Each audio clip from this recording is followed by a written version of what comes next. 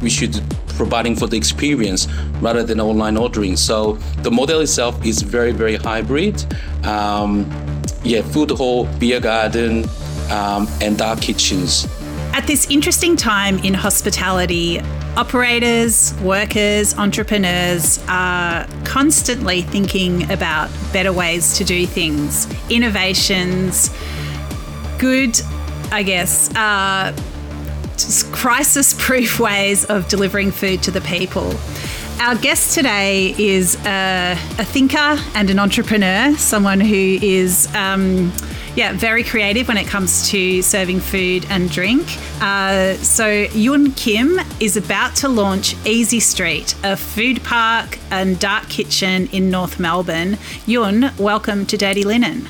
Thank you very much, Danny. My name is Yun, or people call me Crazy Yun. This is a great honor to be part of this podcast with Danny. Well, it's actually my honor as well, Yun. So thank you so much for being here. Tell us about Easy Street. What actually is it? Yeah, Easy Street is the platform. We provide affordable space for our food partners who doesn't have enough capital, and also someone who would like to piloting their concept and brand. The site is acting as food hall as well as dark kitchens. So if I go there as a customer, what am I going to experience? The customers, it looks like just food hall. So we're welcoming for the walk-ins. There are 10 different brands, from the Korean brand to the Japanese and Italian, Turkish, Taiwanese, and the Japanese cafe and the bar. We're also going to opening the beer garden at the back from this Saturday, as well as our partners also using and leverage their kitchen as a dark kitchen as well. And so what kind of relationships have you built up with delivery partners, like, the Uber Eats, the Deliveroos of this world? Yes, we have a very strong relationship with 4 different delivery partners, including the Uber Eats, Deliveroo, DoorDash, and Menulog. So we do have very favorable deals and partnership, and we sharing discounted commission rate to our Easy Street partners.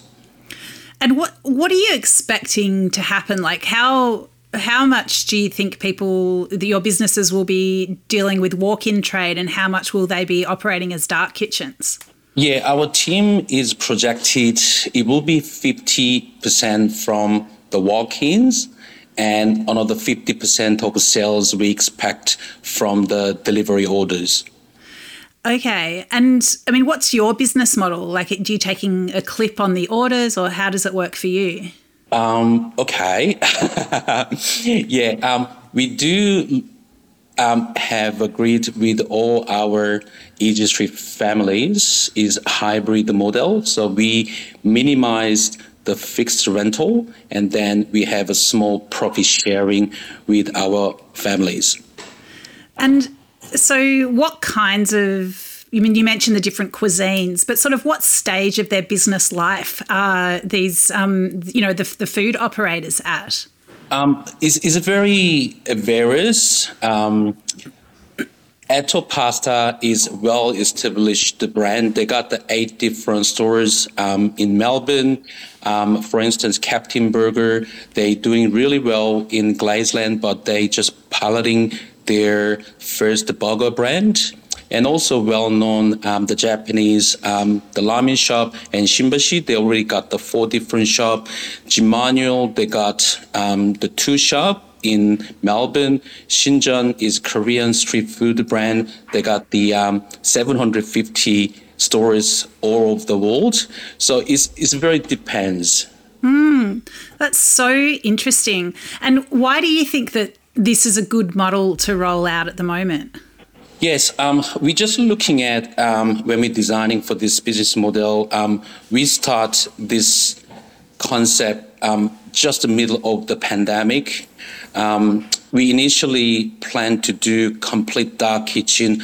However, we have decided to looking at, and we just coincidentally pivoting how we can preparing for the post-COVID. At the same time, the venue itself is quite the COVID proof, if I said. So who knows when the COVID 6.0 comes back, then all the venue is activated as a complete dark kitchens. Yeah, so really interesting. So I guess you've got some of those economies of scale and that sort of buying group power with the apps so that you can, people can get a better deal. But then also, there's no need to do the so-called pivot. They're already ready to go as a dark kitchen. Yes, for instance, in venue, we do have a drive-through.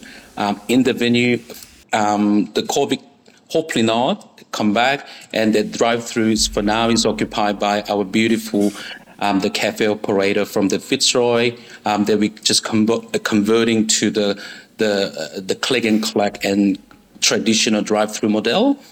So we just preparing a lot of ideas how we can preparing and minimize our risk.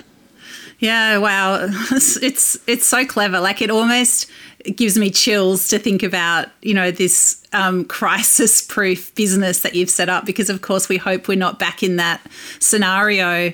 But it must give everybody a level of comfort because we know what we've been through, that it's you're poised to survive whatever the world throws at us. Yes. So what about aesthetically? Because, people might think, it's a bit of a dark kitchen. Maybe it's really, a really boring space. How have you sort of thought about the design and the experience for people as they come in?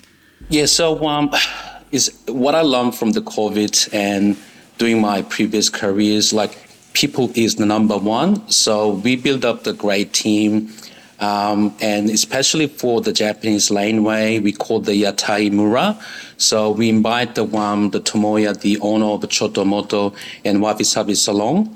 So we tied it up. We invite him as a team, and then we decorating, try to be something different compared to the other Japanese restaurant. For instance, each corner have a different theme. We have one of the biggest disco ball in the ceiling. We do have a beer garden.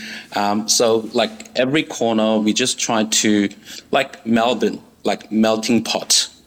Yeah, sounds really good. And you mentioned your previous careers and other businesses. I'd love to learn a bit more about your backstory. Can you tell us about, where you're from and how you come to be here in Australia?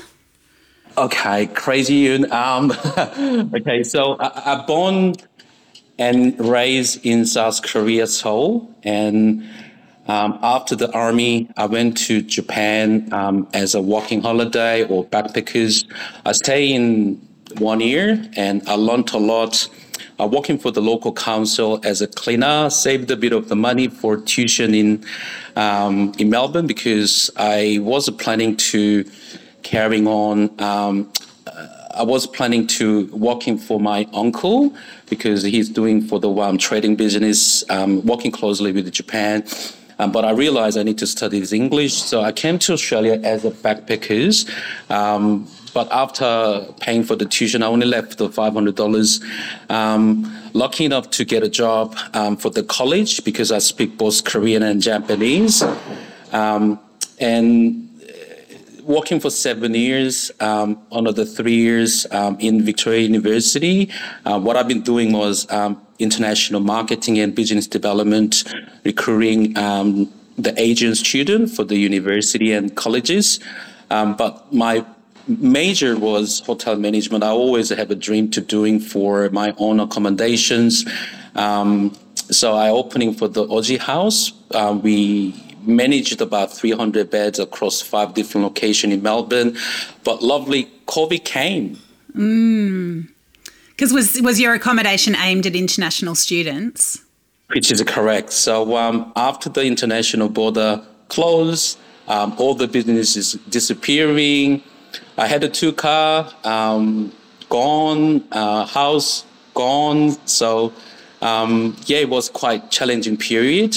The middle of pandemic, I done for one of a startup called the Aussie Helper, which is private concierge services. The reason behind is because all our international students or our tenant in Aussie House, they lost the job.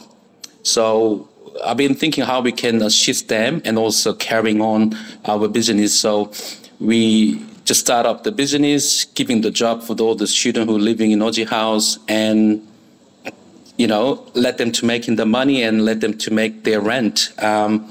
But I realized without the actual technology background is very difficult. Hence, I decided to just giving to my friends their company, and then I jumping on to disinfection service for COVID cases. So I brought the machines from South Korea from my dad, and then I done for the job for 3 months. Yes. Wow, you tried so many different things. So this concierge service, that was basically to try to keep your residents employed so that they could pay you some rent still, I guess. Yeah, because they're all international students rely on their part-time job, but one day they just been told no more job, which is not very good. No, it was a terrible situation. And of course, they weren't eligible for JobKeeper or JobSeeker. So they were, in really desperate situations, so many of them. So it's amazing that you did something to try to help. And then the cleaning job, so that's like basically a sanitizing where there were COVID cases. Yeah, that's right. So everyone is scary. They don't want to have a dinner together or whatever happening, even the families. But I just need to working for keeping the families because it was zero income. But after 1 month, all the cleaning companies started doing for the sanitizing. So I just realized, okay, move on. And so how did it come that you started doing the dark kitchen or thinking about food as a business? Yes. After the sanitizing business, I start another startup called the Easy Street. So I do have homestay company. Homestay family also lost their extra income. So we just thought how we can assist for local host families as well as our partner international student, because all the students in school, they can actually studying and teaching English, but it's almost impossible to get actual life experience. So that is I start, and we actually placed over 1,000 lessons, which is very good. But again, it's not very sustainable income. Hence, one day my wife is told me, why don't we do some fish and chips shop? And I'm working at the back office, and we're running the fish and chip shop between my wife and myself. But it's not really idea where our life to goes, because we got the 3 kids, year 4, year 2, prep. So I just keep looking, and one day I realized the Chef Collective, which is owned by Uber Eats, ex-CEO. I went through the excursions, then I realized it's actually almost same as what I've done there before, the international student accommodations. So I keep researching and lucky enough to get the site in Macquarie Road and decide to go. So you're basically looking at Chefs Collective, which is founded by one of the guys that started Uber Eats, and you realise that this model with bringing people together under one roof to do food was similar to the model you had with bringing people under the one roof as accommodation. Am I understanding correctly? Yeah, that's right. So it's interestingly, my mother-in-law came to Australia, and then she started ordering for the food from the app. That is really triggering. Okay, during the pandemic, people start ordering from the app, someone who haven't really used that before. So I realized, keep researching, and there is a huge the market in Australia market compared to the mature market like North America. So I'm becoming very serious. However, during the project, I realized the pandemic shouldn't be too long, and we start to preparing for the post-COVID. Once the door is open, international border open, everyone go back to the work. We should providing for the experience rather than online ordering. So the model itself is very, very hybrid. Food hall, beer garden, and dark kitchens. Yeah, I love it. It's just you've got such an entrepreneurial mindset. It's really quite mind-blowing. You've just turned in so many different directions over the past couple of years. Thank you very much.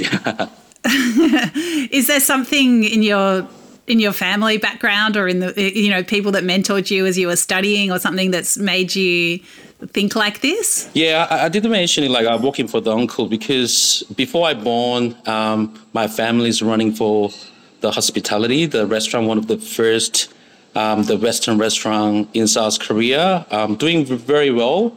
It's kind of before I born, they already started, but the back in 90s, the Korea hit the economic crisis. Then my dad is almost bankrupt, so he's still driving the truck. That gave me a lot of momentum to success the business. That's the reason. One of the reasons I left for the comfortable corporate job from the universities. Yeah, wow. It's so interesting. And I mean, we love to give people ideas for their own businesses on this show.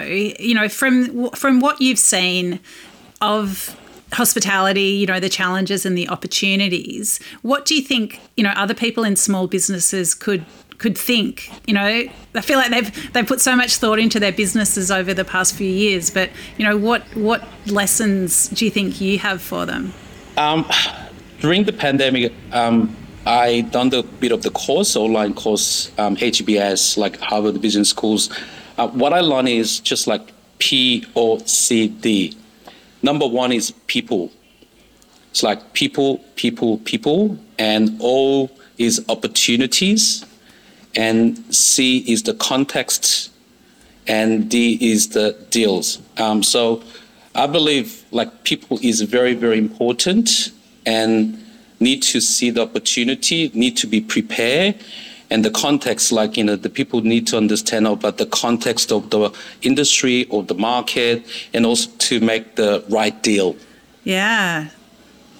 So I guess people can apply that POCD to any situation that they're in. Is that the idea? Yeah, that is what I only learned from the entrepreneurship, the course.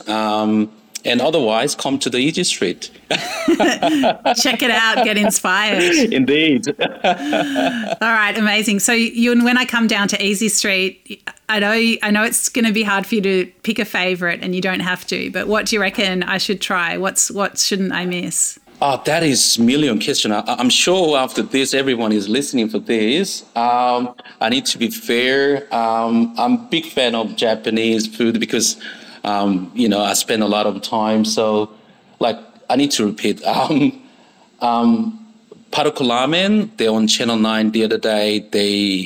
Their ramen is amazing. Their lobster ramen is should try.